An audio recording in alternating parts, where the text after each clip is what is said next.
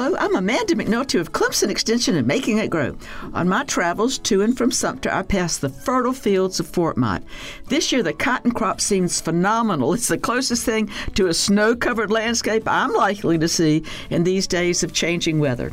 In the 40s and 50s, cotton was still picked by hand in Calhoun County. Domestic workers would take off from those jobs and pick cotton to supplement their meager wages. An old friend told me he picked cotton on his knees, aiming for over 200 pounds a day. There was a pushback on mechanical cotton harvesting machines at one time as the Cotton Belt states feared massive unemployment of sharecroppers. When the Second World War came and the need for workers in factories, use of these machines became widespread.